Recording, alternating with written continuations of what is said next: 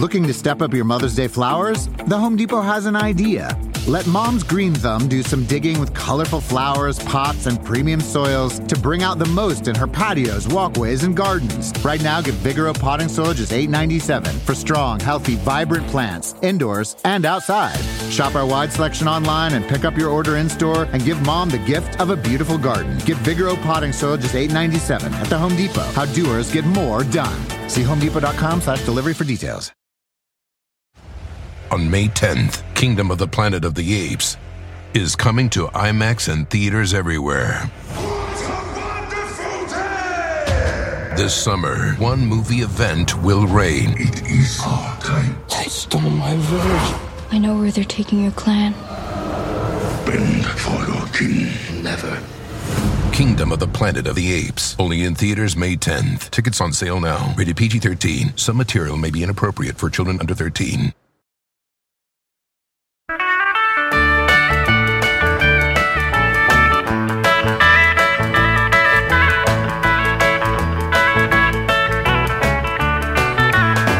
Hi, everybody. It's Andy Richter here with another edition, another episode, another, mile marker in the 3 questions journey. And I'm talking today with somebody whose work I probably love too much, Christina Tosi, who is the founder of Milk Bar. And written many, many cookbooks. And you're here today because you have a new children's book out, right? And first of all, hello. Hi. But let's Hello, get right friend. to the plugs. Get them right out at the top. Let's get it. Yeah. I just wrote this kid's book. It's called Every Cake Has a Story. I mean, they call it a kid's book. Actually, they call it a picture book, which I think is funny because there's pictures, but there's also words. Right. But it's very much in the spirit of Milk Bar and in, I think, what my life's work is to do, which is to remind us all to just take a moment, take a beat, have a bite, and just to remember not to take ourselves so seriously, or more specifically in this book, just to remind ourselves to show up for and bodyguard and protect and let the kid in us out a little bit more in all of the wonder and curiosity that exists in the world. And I suppose on the kid end, to remind kids that it's going to be all right. The you of you is the most important part of it. And you're going to be different than everyone else because you are different than everyone else. So let it out and make some good of it. Good. Yeah, no, it's a really sweet book. I mean, it took me a couple days to get through it, but I'm kidding, guys. It's page 6, right? It's real. Exactly. Had to pull out the dictionary a few times. No, it's really, and it's beautifully illustrated too. What was that process? How do you find an illustrator? How do they just hook you up with somebody? Funny. I mean, the publisher gives you a list of illustrators and work that they think would be good for you, but it's kind of like you're getting match made. Your words or your vision is getting match made with somebody else's visuals. And it's kind of interesting to see what the publisher thinks you look like in illustrations and then what you think you look like in illustrations. Right. It's like dating in a way that I don't ever know that I've been through, but our illustrator, Emily Balsley, is so incredibly talented. And in kids book land, you write this, you write this proposal to your publisher about the book that you want to write in kids book land, only the proposal is longer than the actual book itself. And they just sort of keep going, no, fewer words. And you actually then come to realize that the work that your incredible illustrating partner does is almost, equal part weight of your words because, he, she, they are doing so much of the work that your words aren't doing through their illustrations. I mean, so much can be said without ever saying a word. Yeah. Let's drop that I mean, for a second. there's plenty of picture books that are just purely that, just pictures. It's, I mean, that's what movies are, or a certain kind of movies are ideally supposed to be. You're supposed to show, not tell. And I imagine that's the same. Now, do you get some say into the illustrator, or is it kind of just an arranged totally. marriage? Totally. Okay, No, yeah. totally. because they need the two of you to work together well too. Because I mean, and every cake has a story. It's like, no, the cake, it's not frosted on the sides, or like, you know, make it wackier. It should be bigger. It should go all the way to the ceiling or whatever it is. And there's a fun collaboration that happens there, which is important. But I like the sort of like show, don't tell. I think that's always what I'm trying to tell the team. That's always what we're working towards as a team at Milk Bar, or like feed people, right? Like we don't need to say anything. When you take a bite, the bite should do all the work. In picture book land, the pictures should do almost all the work, etc. I mean, that's the part of it, right? Well, and the book looks like it looks like if you smashed one of your cakes into a book. So it's perfect. It looks really, it's like colorful and beautiful and fun. And just happy. Thank you. And like I said, I've been a fan of your work because I'm into food. I like, you know, fancy restaurants and good restaurants and all kinds of different food, and I cook.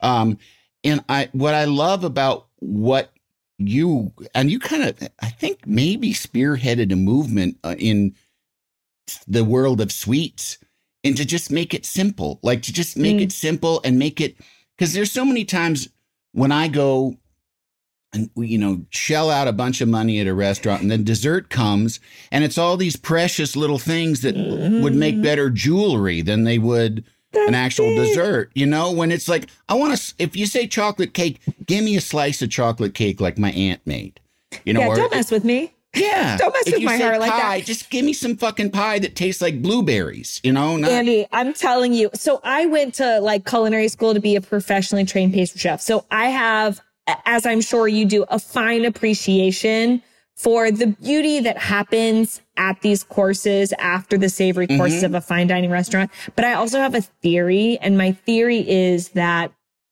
we can't call those courses and a slice of your aunt's chocolate cake, they can't both be called dessert, right? Like, there is this beautiful thing that happens at fine dining restaurants when it's time to move from savory things into sweet things. And it is beautiful in its own work of art thing, but it doesn't do the thing gutturally that slice of chocolate cake does. And I'm always like, give me those courses. And then on my way out, like, give me a pair of my pajamas that I can put on in your bathroom, because that's really what I'm trying to sport after a gorgeous meal. And then either send me with it or have it at my doorstep or have it arrive the second I get home already dressed in my pajamas. Like, put a slice of chocolate cake on my pillow, because that's, my friend, that's the final kiss off, right? That is dessert. That's both like the peak and the end of the meal for me. And that's where I think, that's where I'd like fine dining to go. But I worked in fine dining for years before I opened Milk Bar. And it was really that the reckoning, or my attempt to reckon with like the gorgeous art that is pastry with what dessert is. And I think we should call them two different things, because we're not setting either up for success from an expectation standpoint otherwise. Right. Yeah, because it is the only thing they have in common is they're sweet. You know? Exactly. And it's funny too, because the chocolate cake that my aunt made, and I mean, and your stuff kind of has this too. It's imperfect. And I got her recipe for her chocolate cake, and my kids loved it. Like, you know, it was when she would come, she'd bring it for my kids. And it's just basically, it's a milk chocolate sheet cake with a I don't know what you call it, but like a frosting that you cook on the stove. You know, it's like a corn syrup frost, and then you whisk it over a period of time. And what I was not getting right was I realized that she was too impatient to whisk the frosting the full like hour that you're supposed to come back every 10 minutes and whisk it. She didn't have time for that. A milk chocolate bar on your sheet cake. She put it on there because it's like you whip more air into it. But there was something about hers that was almost like a glaze. And it took me a while to realize, oh yeah, and then to just factor her personality into it. She's not waiting to eat that cake. No way. Yeah, she's got to get right to that cake.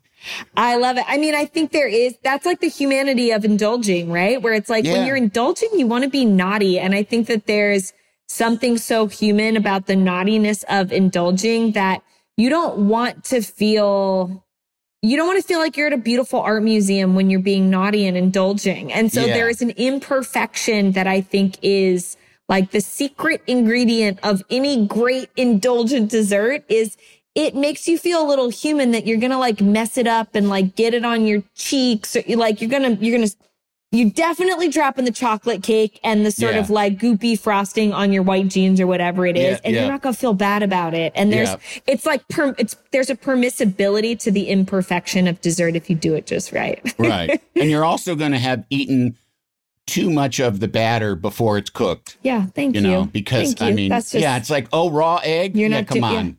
I've had much worse than raw egg. Yeah. Can't Also, hurt me. you know, it's usually not raw egg that takes people down. It's unheat treated flour. You know, whenever someone gets sick, right. it is rarely the egg. The egg has gotten all the bad rap and it's actually the flour. Anyways, this is like spoken like two people who, you know, are going, there's not like, let's get real. When we're making cookies in my household or your household, there's like 2 cookies that make it into the oven. Everything else, I don't know what happened to it. I blacked out and woke up. Yeah. Now, you grew up in a house with people baking, right? And was it baking, mostly baking, or was it also just the full menu? Yeah, I mean, it was cooking too, but it was more like Midwestern vibes, like casseroles, canning and jarring. I know I read I'm from Ohio, but right. Then I spent like my, I guess, school years in Virginia. Okay. By folks that are from Ohio through and through. Yeah. So a lot of that like Midwestern sensibility. But I mean, we never ate out at restaurants. I mean, food wasn't the scene that it is now anyways, but we always cooked. You know, we cooked meals because that was just our reality. Like the closest restaurant to either one of to my grandma's house was like, if you went to a restaurant, you were going to Wendy's, and it was like a 25-minute drive, and it was a treat when you got it. But savory food was sustenance. I mean, joyful, but sustenance. But where we really got involved was in baking, and it was less because it wasn't like a dessert course after every dinner, but it was more like baked goods as a way for these like sweet grandmas and my mom and my aunts to like, you know, get out the Ziploc baggies and dole them out and bring them to work or to school or to neighbors or to the nursing home or what have you. And so we always had a place for baked goods to go. And so we baked often. And they were the kind of like, you know, mother figures, matriarchs that were like, if you want my attention, you can come stand in the kitchen with me. And that's kind of just how I got going into baking. Yeah. Yeah. When my folks divorced when I was 4, and we moved back in with my mom's parents. And, you know, my mom was working, and my grandfather was kind of old, and he, you know, so he was not like a real vibrant presence because he was like 18 years older than my grandmother. Oh, wow. Okay. But she was amazing. She was just like, she'd make, you know, like you can't ever replicate just her French toast. And it was, you know, it was Pepperidge Farm white bread, eggs and sugar, and that was it, and vanilla. But you just can't get it right. And it's just because she stood there in front of a griddle for 1,000 hours making French toast. So she got really, really good at it. She was really good at it. And it's the same thing. I spent my childhood in the kitchen with her, and it's still kind of like, it still's my favorite place. It's still like, you know, and it was definitely a matriarchy. You know, I definitely was raised by women. I'm kind of more comfortable around women than I am around men. Like when at a house party, I'm like, I'll go in the kitchen with the women. Whoever's in for me, it's whoever's in the kitchen. Yeah. Much better true. conversation than whoever's watching the big game, you know? And it's true. I'm the person that's always at someone's house. I'm like, put me in the kitchen. Just give me something to do. I'll wash your dishes. Even. Right. Exactly. Like the kitchen is my safe space. It's like where you were always welcome, no matter what was going on in life. Is so true. But also to the French toast thing, like one of the reasons that that our menu is what it is at Milk Bar, that like we don't make a chocolate chip cookie, we make a cornflake chocolate chip marshmallow cookie, is because like your French toast grandma thing is my grandma's equivalent is her oatmeal cookie, where it's like I could stand literally side by side with her using the same measuring cups, using the same ingredients, and I swear her cookies were always so much better than mine. And so my philosophy was always like, we would never put French toast on the menu. We would never put oatmeal cookies on the menu because I would not dare touch your grandma's French toast or my grandma's oatmeal cookies. But we would make like a French toast layer cake, or we would make an oatmeal cookie, ice cream flavor or something that like celebrates it I'm not trying to go head to head with anyone's grandma or aunt or whatever your favorite something is. I just want to acknowledge it, celebrate it, and bring those like human indulgent vibes into the world with, broader brushstrokes. Yeah. The same aesthetic, but with a surprise. Totally. Like, because it is like a riff. Yeah. So many of your things are like, like the birthday cake. Like to me, the thing that it blows my mind is just that confetti birthday cake. And there's a little bakery here in Burbank. I live in Burbank, California. There's a little bakery called Martino's, and they make they're famous for these little square tea cakes. And it's like a little cupcake, but it's almost kind of has like a drier texture. And it's just got this yellow glaze, and it is just the most perfect, kind of salty, kind of sweet kind of thing. But they're making a confetti birthday cake now. And that's you. You did that. Yeah. So, But that was just my reality of like, I'm just trying to figure out how to go left of center from my childhood memory, which was like my mom was a working mom. So it was like that box funfetti cake with the tub of funfetti frosting. Like that is still on my birthday. That is the thing that I want on my birthday. I want everyone to I just want to do my thing, but I definitely want to eat that out of a 9x13 pan with a fork and zero judgment.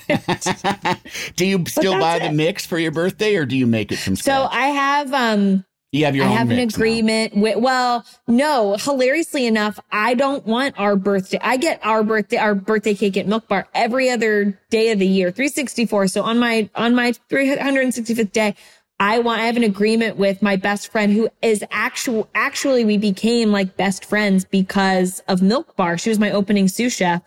She and my birthday's one day, her birthday is the day after. And so we both make each other we have an agreement. And she lives in California, so I ship it from New York to California. Oh, wow. The day before her birthday, she ships it to me. And we know, because also when you're a pastry chef, no one makes you birthday cake. Yeah. Someone goes, oh, and you're like, I'm still a human. I still need my cake. But anyways, one day a year. My favorite, I will request it. And there's a wedding cake bakery here in LA Hanson's that's been there for a gazillion years. Oh yeah. Or honestly, and it's no secret, Costco sheet cake. Holy shit. I don't hate on a sheet cake, man. I don't hate on a sheet cake. They feed the masses and they show up for celebrations far and wide. But you want to know what?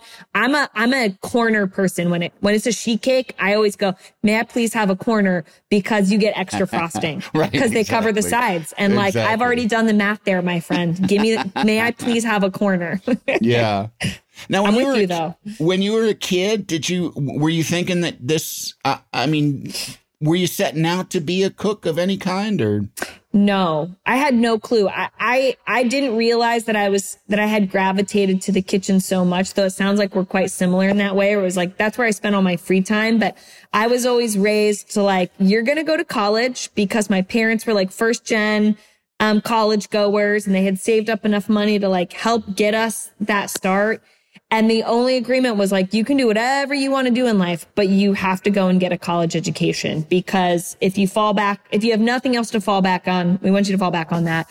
Yeah. And my parents are like super passionate about what they do for a living. Most passionate accountant, most passionate agricultural economist. I think they were hoping that I'd be like the most passionate engineer or the most passionate, lawyer. Actuary. Yeah, exactly. But so they were a little like, ooh, is that really what you want to do for a living? But I graduated from college, and on the eve of graduation, I was like, I don't think I want, these aren't things that I want to do every day for the rest of my life to make a living. What did you study? Math, applied mathematics, and the Italian language, which I was like, ooh, maybe I'll go be a translator. And my mom was like, really? Like, and instead I decided to just... Do they speak Italian in your house? My father does. Father does. But I kind of just had a moment where I was like, what would be really cool to do for the rest of my life? Like, what would really make me happy is to work in a kitchen, is to make dessert, is to do the thing that I've actually been doing my whole life every day. And figure out how to get paid for it. Turns out you don't make a lot of money as a cook. And it's it's epic grunt work, but it's worth it. It's worth it on a bunch of levels. Yeah, no, I love restaurants, but I waited tables. And so I've been in a kitchen, so I know your life is in there and you're burned and you're, underpaid and you're there all the time, Yeah. And you have to really love it. You have to love it when no one's looking. You can't love it because of the paycheck, because there's not really anything there. The only way I can describe it is like if it feeds you, and you'll know that it's feeding you if it feeds you. It's undeniable. You love the energy, you love the hustle, you love the grit, you love sort of like not really being seen. You love the like relative anonymity of it, and you love that like you don't really have to speak. The food does all the talking. It's the like feed, don't tell. That's it. Does the repetition get to you, or is there something? No, interestingly enough, and I love the other side of like the rule breaking and like doing it different every time and asking what if. But on your way up, you have to also really be in love with the repetition of the pursuit. But in a beautiful way, the repetition becomes almost meditative, or seeming repetition is actually you figuring out like, how can I peel this case of butternut squash faster than I did the last time, right? Like, why does this apple taste a little bit different than the last case of apples that I broke down? What did I do different in this frosting? What if I whip it 30 seconds more? Does it become fluffier, et cetera, et cetera? Like, you become almost more fine-tuned to the intricacy of it in the repetition, and it makes you better. I mean, it's your grandma and her French toast, right? Like the repetition is what actually made you so good. And I think that's actually like the short-sighted view of young cooks on their way up. They think like, oh, I've learned how to do this, so why would I do it, 100, 1,000, 1,000,000 more times? Because you actually get better at it. And so there's the spirit of like, it's a rush world, but also the repetition part, you can't rush because that's actually where you hone your skills.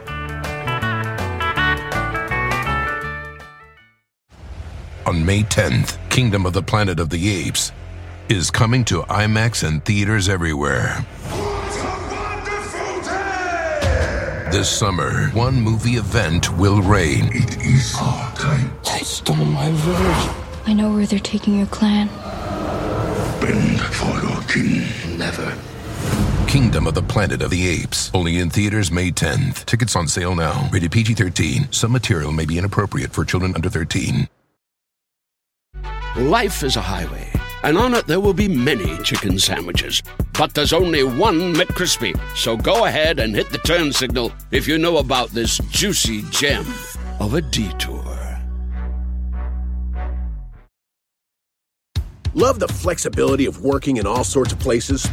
Well, working on the go seamlessly requires a strong network like T-Mobile.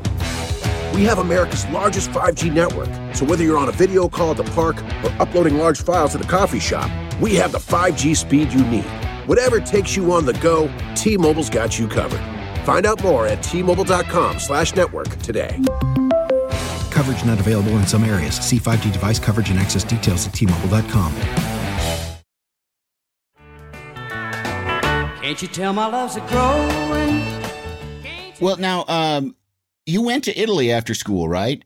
Yeah. And to try and pursue the translating? And well, is that where guess, you know what? I studied. I figured out I'm really good at learning what the rules are and then figuring out how to like bend them. So my parents are like, gotta go to college. And I was like, great, I gotta go to college. But I figured out how to take all of my courses while living abroad. So I studied abroad, and then I figured out how to like shape-shift it into ways that made me feel like I wasn't going to college in Virginia, but instead going to college in Italy, even though that wasn't part of the program. Right. So I spent a good amount of time in Florence, Italy. My dad's side of the family is all from Northern Italy, but I spent a lot of time in Florence because I could get all of my credits to transfer. And so I did less cooking there and did a lot more eating, specifically gelato. Though every time I would try to like bake a cake, the beauty of like Italian cuisine from a dessert standpoint is like, dude, I could only buy confectioner's sugar in like 1 ounce packets because the Italian, they don't eat super sweet dessert. So every time I was going to make a classic, like American buttercream frosting, I would have to buy like 20 of these little packets of confectioner's sugar because they only use it to dust their stuff. And the woman at the store would be like, who is this crazy person and why is she buying me out of all my little packets? Substituting this for some cocaine shipment or something? I mean, who knows what she thought I was up 20 to. little packets of white powder. She's like, honey, you know that's sugar, right? I don't even know. This question, when you talk about eating gelato and eating cake, how do you not get as big as a house? I mean, that's a basic that I want to ask everyone that makes pastries.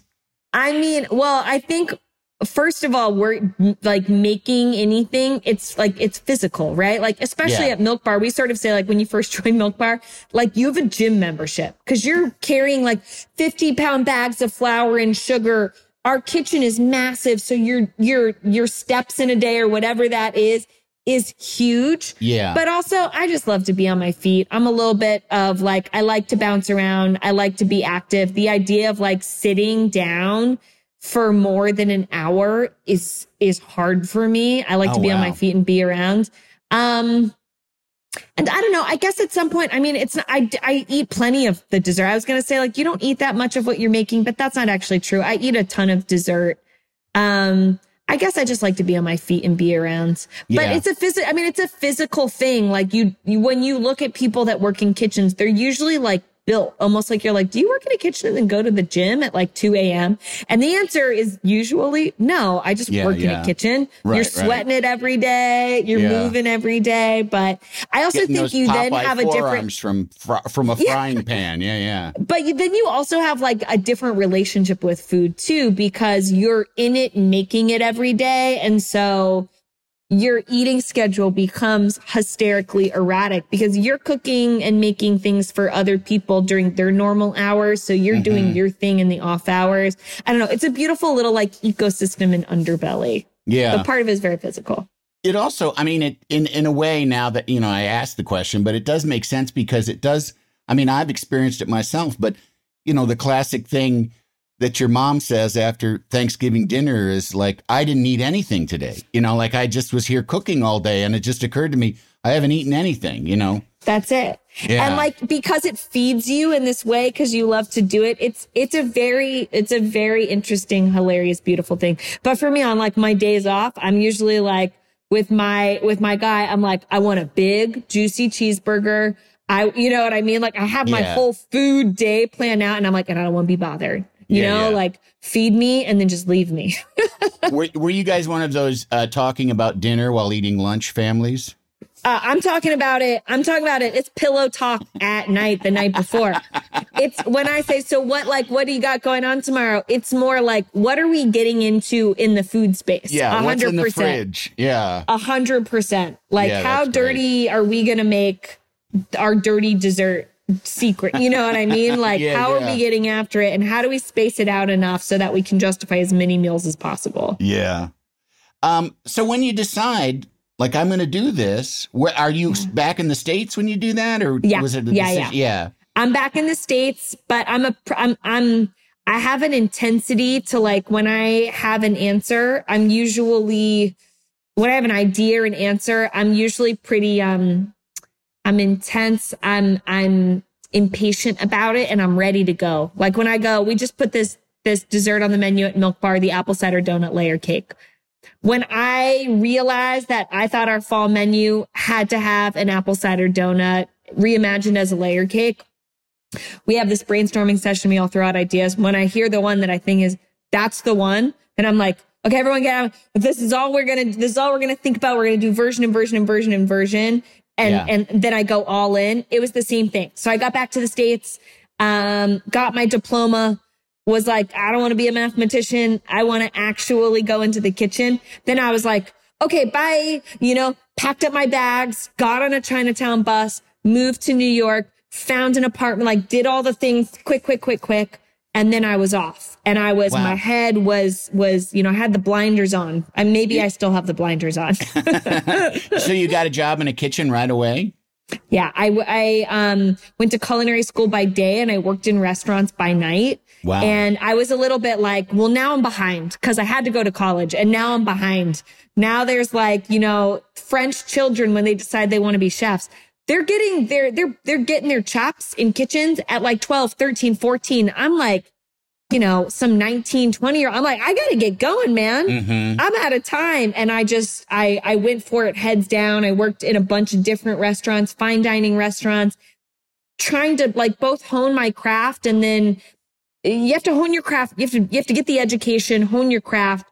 And it's not until you go through these years of doing these things that you then start to figure out what your voice is. Because so much of it is learning what it is, then learning how to execute someone else's vision. You don't actually know what your vision is until you go through these steps and processes. And I think that's another part of you can be intense and be in a hurry to get there, but you have to acknowledge that it's a process and it takes a lot of time. Yeah.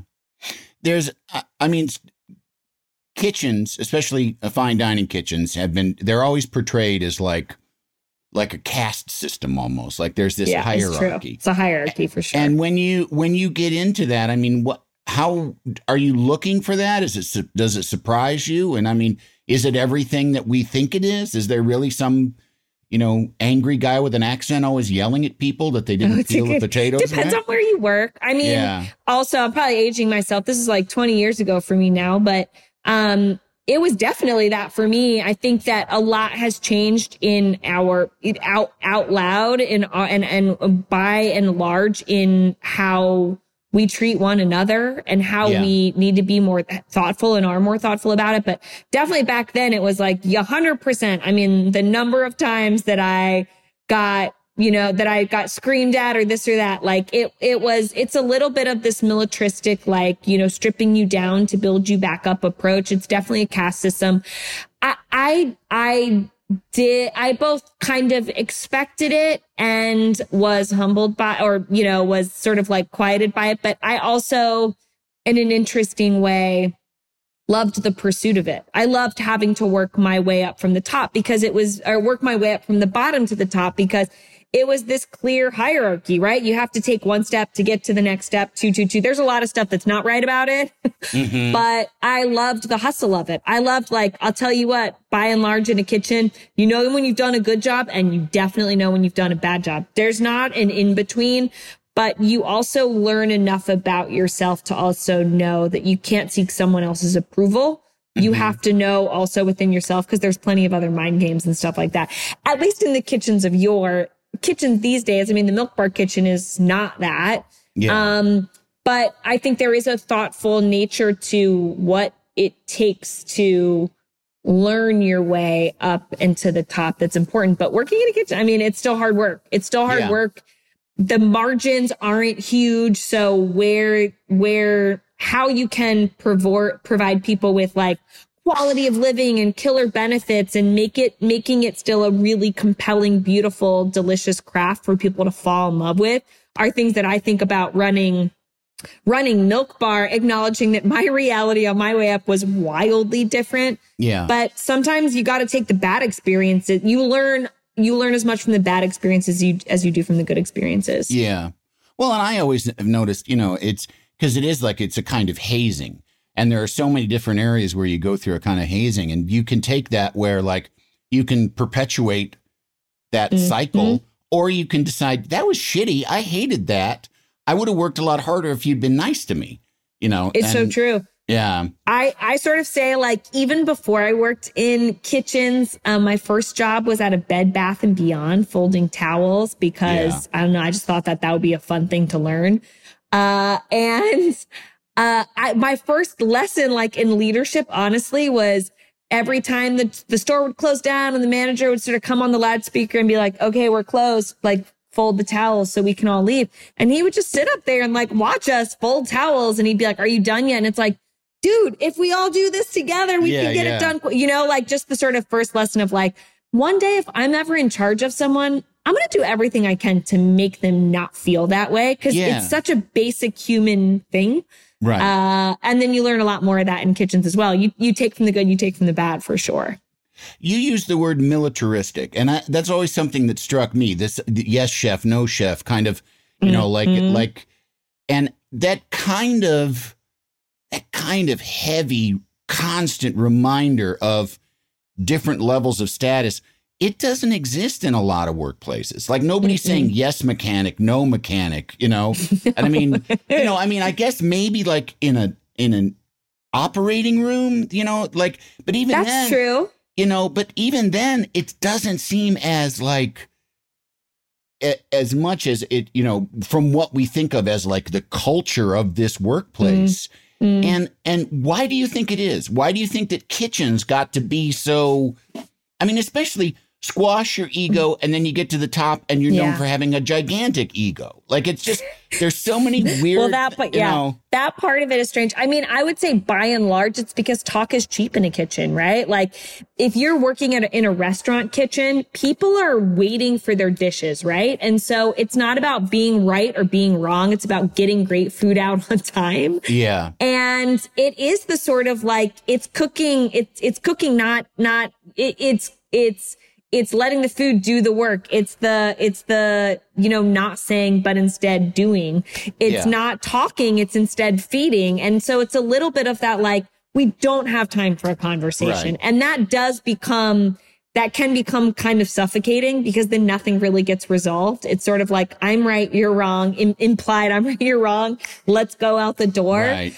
Where there's not room for improvement or constant improvement, if that's the case. But you are right. But it's also because, food is perishable. It's delicious there is a peak when it is its most delicious. And there's not time or space for anything else. But if you think about like an operating room, I imagine it's the same thing of like, yes, doctor, no doctor, yes, nurse, no, you're Roger, that sort of thing. And same thing in the military, at least if you're at war in battle, right? Like there's an urgency to it, and it's not about language. It's about action. Yeah. But it is kind of interesting that the food, certain parts of the food world are like that.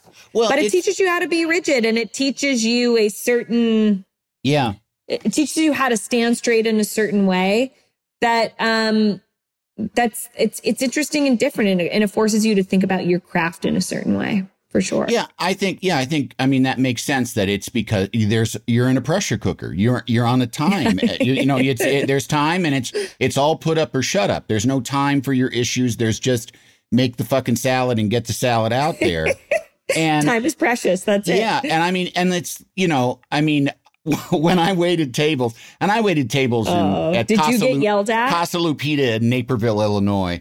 My God. Not really that well. There were line cooks that were not very friendly, and you just learned nice to you. Yeah. And you learned which ones are nice, but it's like you learn anything. Don't fuck with that guy. Be nice to that guy. Like if that guy wants bring that guy a margarita, and he'll, and then you learn how to get that guy on your side, right? Yeah. Like you learn so much working in a restaurant from a human standpoint, like human nature, both in your coworkers and in how you wait tables. And everyone's bringing a different energy to the restaurant, and you got to figure out how to survive it all and how to thrive.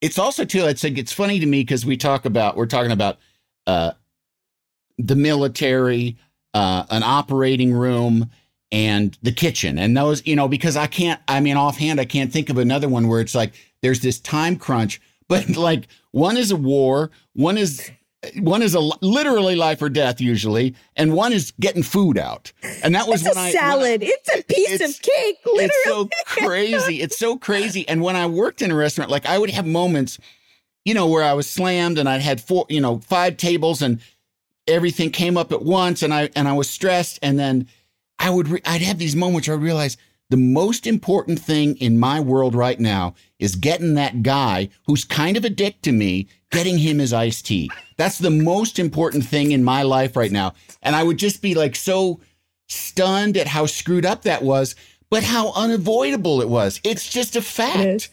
Did you ever have server nightmares where you wake up in the middle of the night and you're like, I forgot to bring that guy his ice? For years afterwards. carrying trays with like, because it was Casa Lupita, sizzling fajitas and hot enchiladas and big, those big heavy crockery plates right next to your ear. I had neck burns, from just holding enchiladas on my shoulder. And I actually still, you can't hear it now, but I have a click in my wrist that developed over holding up big tray. And I mean like big trays with 8 or 9 entrees on it and carrying it out. And I got this click in my wrist that has continued to this day from waiting tables. Yeah. Casa Lupita is just waiting for you to file your class action lawsuit. But I think it's also interesting anymore. If we talk about all these things, right? There's another piece of it too that's like, man, I hope anyone that has never worked in a restaurant that's listening is like, man, you know what? Maybe I should take it a little easy on the people that are working in the restaurant because it is a thankless job and there's a lot to navigate in it. And like maybe that iced tea, maybe you can wait another minute or maybe you could be like, hey, bud. Right. When you get them, you know what I mean? We put so much of our like energy and emotion onto the people that serve us in restaurants in ways that's not always or often incredibly favorable to them. I say this. I worked in the front of house of a restaurant as well on my way up because I wanted to understand all the different facets of it, which allows you to be a better person in the back of house if you understand what the people in the front of house is. But it's basically just trying to get everyone to move to center. You know what I mean? Yeah. How can we all just be a little lighter with each other?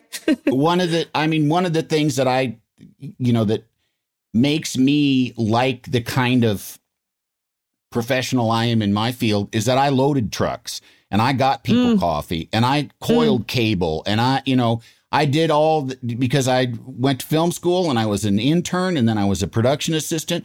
And I know so many actors that I work with. And it's been a pet peeve of mine throughout my career where people are like, what's taking so fucking long? And it's like, well, you wouldn't know, would you? Because all you know is getting here, sitting in a chair and having people paint your face and then go sit in your own trailer and wait. Like that's the extent of your knowledge of how this works. Dude, it is so true to the extent too that I don't know if you're like this. I did not go to film school, but I understand enough about the inner workings of things and seeing how many people are on, pull up to work on a lot. Whenever I have to do something like that, I'm always like, can I help? Like, do you want to give me another job before I have to do the other job? Because like, I'm in it. Like, how else do you say to someone like, I'm in it with, can I coil that cable for you? And they're usually like, oh my, you're not allowed to touch the cable. You know what I mean? All these it's rules. It's a union thing. Yeah, exactly. Yeah. But there is a thing of just like, I can get you iced tea or I can make my own iced tea. Right. I don't, you know what I mean? It is funny. I almost always, unless they say that I can't, I get my own food because I don't want someone waiting on me. I want to, and it's like, that process of choosing it. And that's one of the biggest fun things about working on a set is like, there's a little kitchen in a truck and they'll make me whatever I want, There's a little menu that I can choose from and I can take however long I want to do my little modifications. Absolutely. Yeah.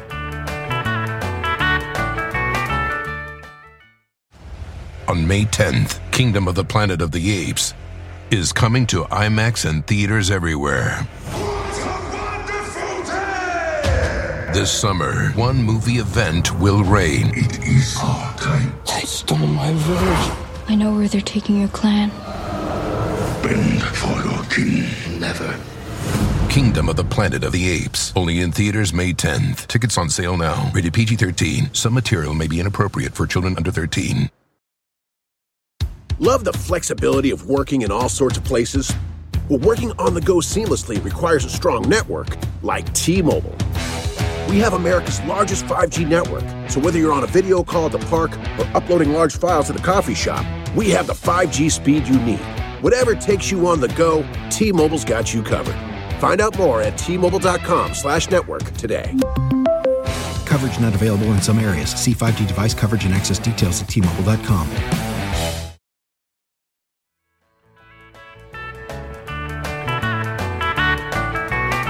When you're in these fine dining kitchens, when do you start to when does the dissatisfaction with that kind of career track set in? And how does it manifest itself? That's a good question. I think that, I mean, in kitchens in general, like the typical rule of thumb is when you start working somewhere, you're making at least a 1-year commitment. Mm-hmm. And that's the sort of like, you're gonna get in and get onboarded. Then you're going to learn how to execute.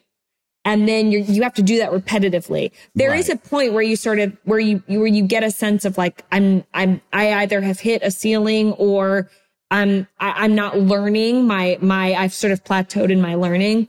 And then you typically sort of say, okay, where else do I want to learn? Who else is doing something cool in food that I want to learn from? What's my next commitment? That's typically how it went for me.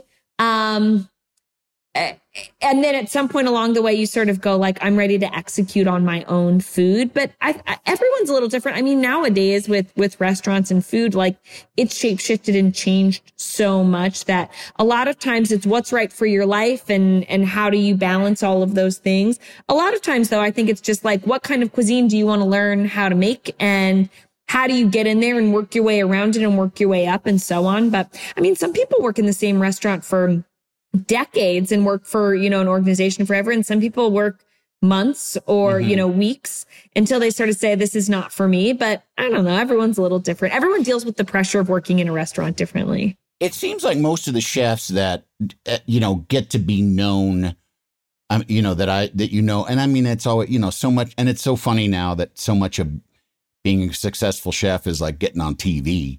But which is like, it's weird, but you got into it because you want to feed people. And now all of a sudden, who knows? Yeah. Right. And you got to learn how to be on camera, which is a totally different, weird skill, that nobody can teach you. You got to learn it, or have a knack for it to begin with.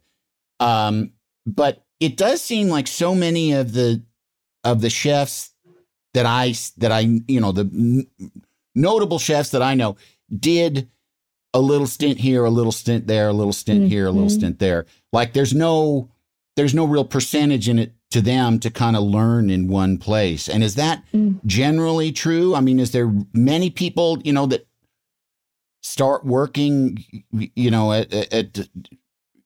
I think the resume building is really important, right? Mm-hmm. You want to sort of say that I've worked under this chef, or I've worked in these 3, 4, 5 great kitchens. And part of that is resume. And also, honestly, part of it is let's say you go to culinary school. They're going to teach you how to make a genoise and how to make a creme anglaise and. But honestly, every kitchen you go into and every chef that you work under has a different approach to how to make a cake or how to roast a chicken or how to, poach a lobster. And so you're also working for the chefs because you want to learn their tips and tricks. Like face to face. That's what you want to learn and that's what you want to experience. I mean, it comes down to like the most intricate, like, they use blue tape in this kitchen, and instead of like ripping it off to label the quart container, you cut it with scissors. Only this type of scissors you use are these specific shears, and you only use a Sharpie that is this, size tip, and so on and so forth. And they're sort of like they're like insider moments that make you feel like you're part of this club, this group, this organization in the know. And it sets you up for presumably future success because they imprint you. That like organization, that culture, how they do anything imprints you. And that makes you better and better positioned into the future to run your own team, kitchen, restaurant, bakery, whatever it is. Mm-hmm. Tell me. I don't know. And then it's and then honestly, it's bragging rights. You've survived. Like it's as much that as it is like you've survived that kitchen. You've proven that you have the guts and the grit to survive and thrive. And that's really when you've taken off. I imagine on that resume too, if it's like, oh God, she worked for that guy for 14 months. That's a big deal. Like, holy moly, she must be able to take anything, That's a big deal. You know what I mean? That you have it in you. The sort of like staying power of like staying on the line. I mean, a lot of these places you're working, 5, 6, 7. I mean, this is all restaurant talk, not necessarily bakery talk, but like you're working crazy hours and crazy days. And it's like, well, that person's got like a serious backbone, which you're right. Yeah. It goes a long way.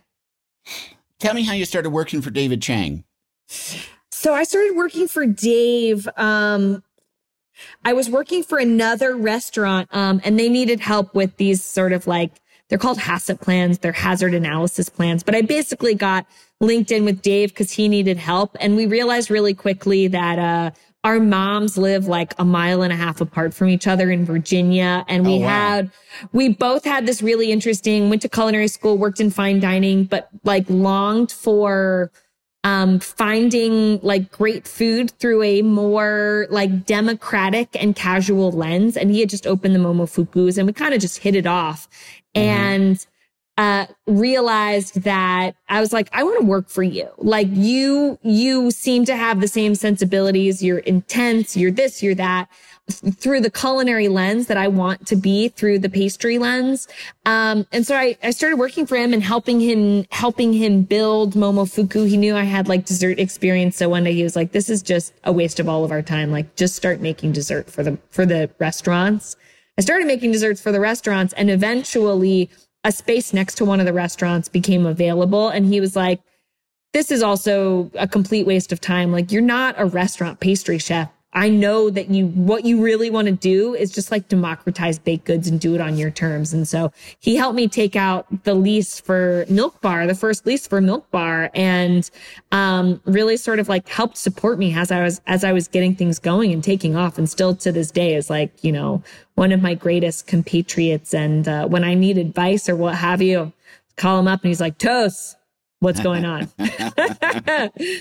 Yeah, it's good to have someone help you. That's like, there are so many success stories that I know of, and it's kind of, you know, it's not always the front page news of their story, but they had help. They had real reliable partners, and that kind of went beyond just some calculated business relationship. There was like a philosophical bond, or just, you know, a personal, like, I like this person. And especially, you know, the similarity between show business and television and what you guys do is you're going to spend a lot of time with this person. So you better like them. That's you right. know, you better. It's the sort of like, no one does it alone. And in the food space, you have to have someone that like gets, like, the best work you can do if you're thinking about that with someone in the food space is go out and eat with them.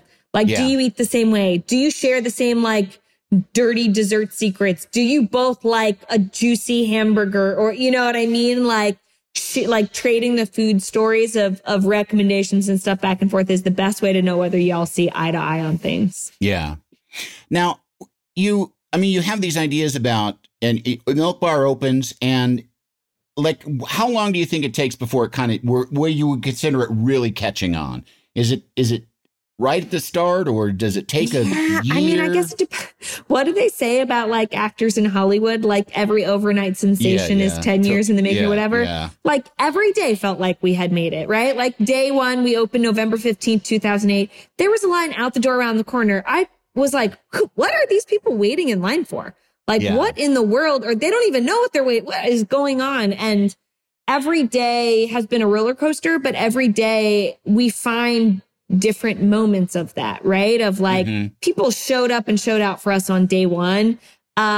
People had nice things to say about us and told their friends or wrote about it or put it in print or what have you. And we have just been like, our success and our growth has largely been in part of people that want to champion us, that get what we're trying to do and want to champion and celebrate and support us along the way. And like, honestly, you're nothing without that. Like, you need that as much as you need that in a partner. You need that in the people that you're doing the work for or in support of as well. When do you, like, you know, you have ideas about food, you have ideas about aesthetics, you have ideas about flavor. Like, when do you have to really start becoming a marketer and really thinking in terms of, it's a good question. You know, like, because Milk Bar's now, Milk Bar's now at the size where it's like, we have a creative marketing press team of like 20 something people. Yeah. And you have to learn how to speak their language. Yeah. And you have to learn that stuff costs money. And, but it's the same thing. You know what I mean? Where you're like, oh, is it free anymore?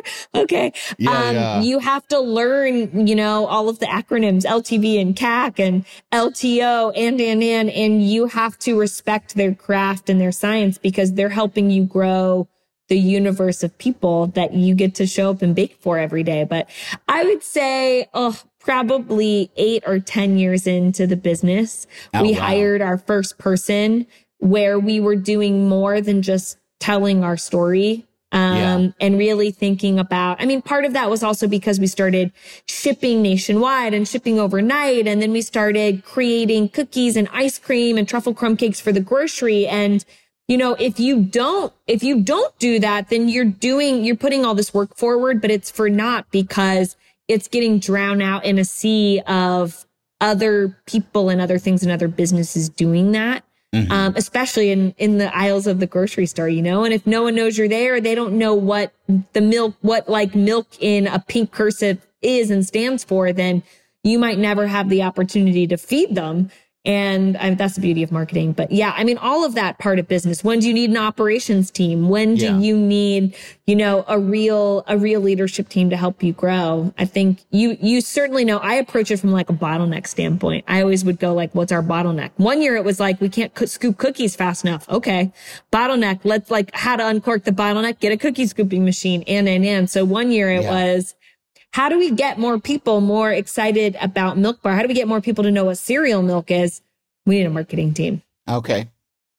When the transition from things that you have strict control over, quality control, to when it becomes a mass marketed product, is that difficult to keep the quality? Yeah. Is it a struggle? Well, it's harder because we now have Milk Bar bakeries between New York and LA with a ton of cities in between. And we're in grocery stores all over the US and we send care packages to doorsteps and so on. And so it's part of it is the scale because you can't be in front of every oven to poke the cakes to make sure that they have risen the right way and peeled back from the edges in just the right way. You can't look at everything with your eyes. And so you're constantly trying to train your incredibly ever growing team to be your eyes and ears and to champion them to be their own eyes and ears, while also trying to look for all of the things in between. Beyond that, though, even if everything comes out of the oven great, did it get packaged right?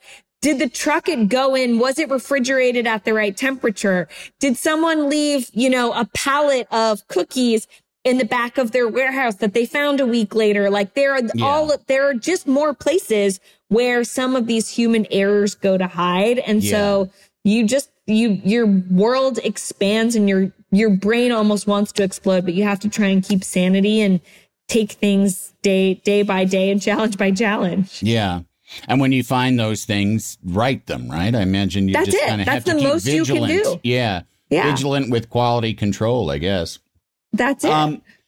Where do you want to go with Milk Bar? Do you have any sort of concrete plans? Is it just kind of steady as she goes? It's steady as she goes. I think aspirationally, it's to be the most beloved dessert people in the world. It's to be the people that you trust when you're like, I'm celebrating something big or I'm celebrating something small, but it's a big deal for me or whatever it is. Or I am trying to put on my pajamas and eat some gooey chocolate cake, that we're the people that make a difference for you.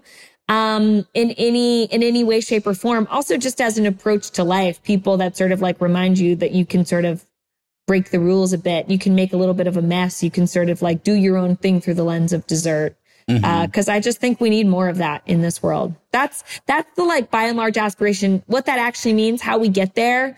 For me, it's kind of how do I show up for the 10-year-old version of myself that was grocery shopping with my mom, walking up and down the cookie aisles being like, Mom, can we please get that cookie? And she'd be like, no, we'll just go home and bake cookie, just showing up and reminding people that the world is still full of possibility and color and lightness in a way that sometimes I think we forget. Yeah. Dessert is sort of the mechanism with which I think we do our best work. How do you balance staying the same with introducing new things? Which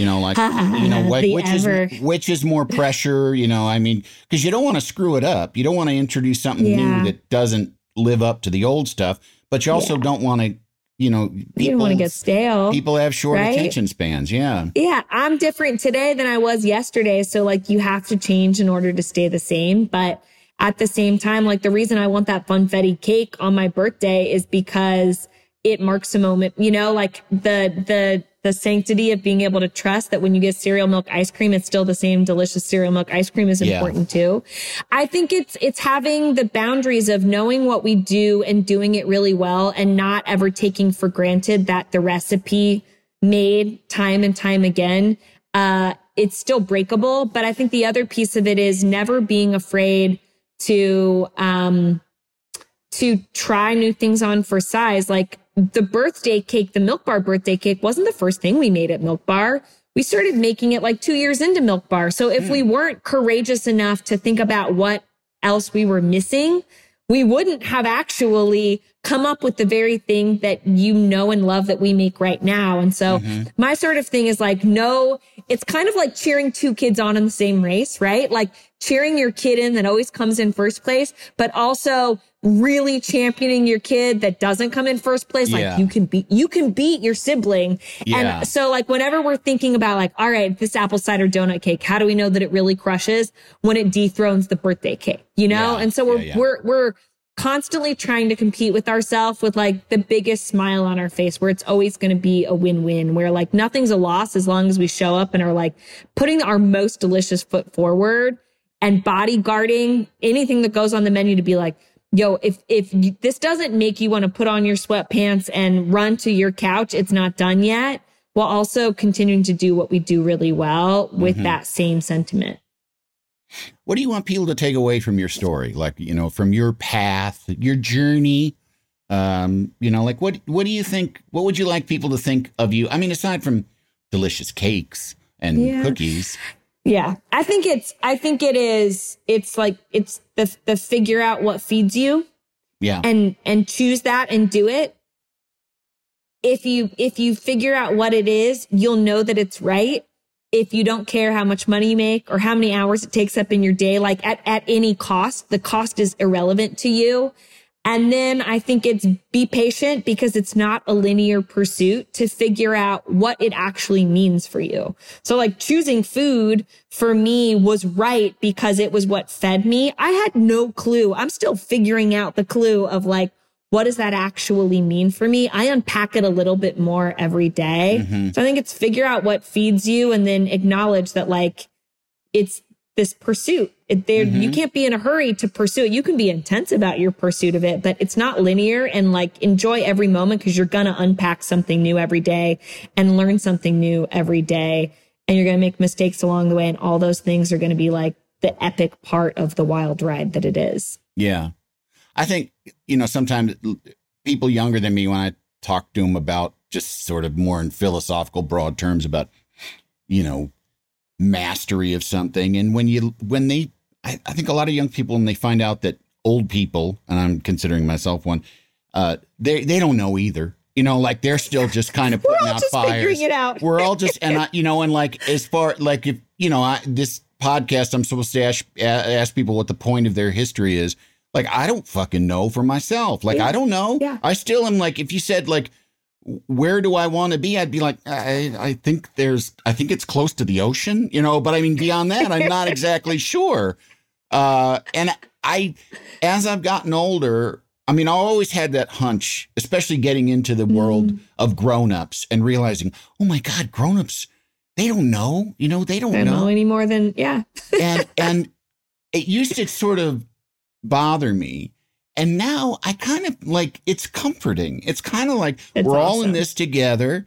And it's not just that, like, there's something beautiful about not having figured it out, because it means you're never going to stop. You're always going to keep learning and learning and learning. But can we also say to anyone listening, don't be the kind of grown up that pretends like you have it all figured out. Yeah, like, don't. Just it's no giggle fun. A little bit. Give me a little wink when I see you, to be like, yeah, I'm just Josh and I have no freaking clue. Yeah. Like that's I think that's the best part of being a grown up, when you look at someone and go, you are so full of it. You don't have any more of a clue than I have of a clue. But like, don't let the little ones know yet. They'll figure it out. They'll figure it out soon enough that we don't actually have it figured out either. Exactly. Well, listen, thank you so much for sitting down with me and talking to me. And good luck with the book, which is called Every Cake Has a Story, correct? That's it. That's it. So, buy that for the young people in your lives. And Christina Tosi, good luck on the book and everything else. And I will keep eating your food. Amazing. Thanks, Andy. Thank you. And thank you all for listening. We'll be back next week with more 3 Questions. I've got a big, big love for you. The 3 Questions with Andy Richter is a Team Coco and Earwolf production. It is produced by Lane Gerbig, engineered by Marina Pais, and talent produced by Galitza Hayek. The associate producer is Jen Samples, supervising producer Aaron Blair, and executive producers Adam Sachs and Jeff Ross at Team Coco, and Colin Anderson and Cody Fisher at Earwolf. Make sure to rate and review the 3 Questions with Andy Richter on Apple Podcasts. Can't you tell my love's a growing? Love the flexibility of working in all sorts of places? Well, working on the go seamlessly requires a strong network like T-Mobile. We have America's largest 5G network, so whether you're on a video call at the park or uploading large files at the coffee shop, we have the 5G speed you need. Whatever takes you on the go, T-Mobile's got you covered. Find out more at T-Mobile.com/network today. Coverage not available in some areas. See 5G device coverage and access details at T-Mobile.com.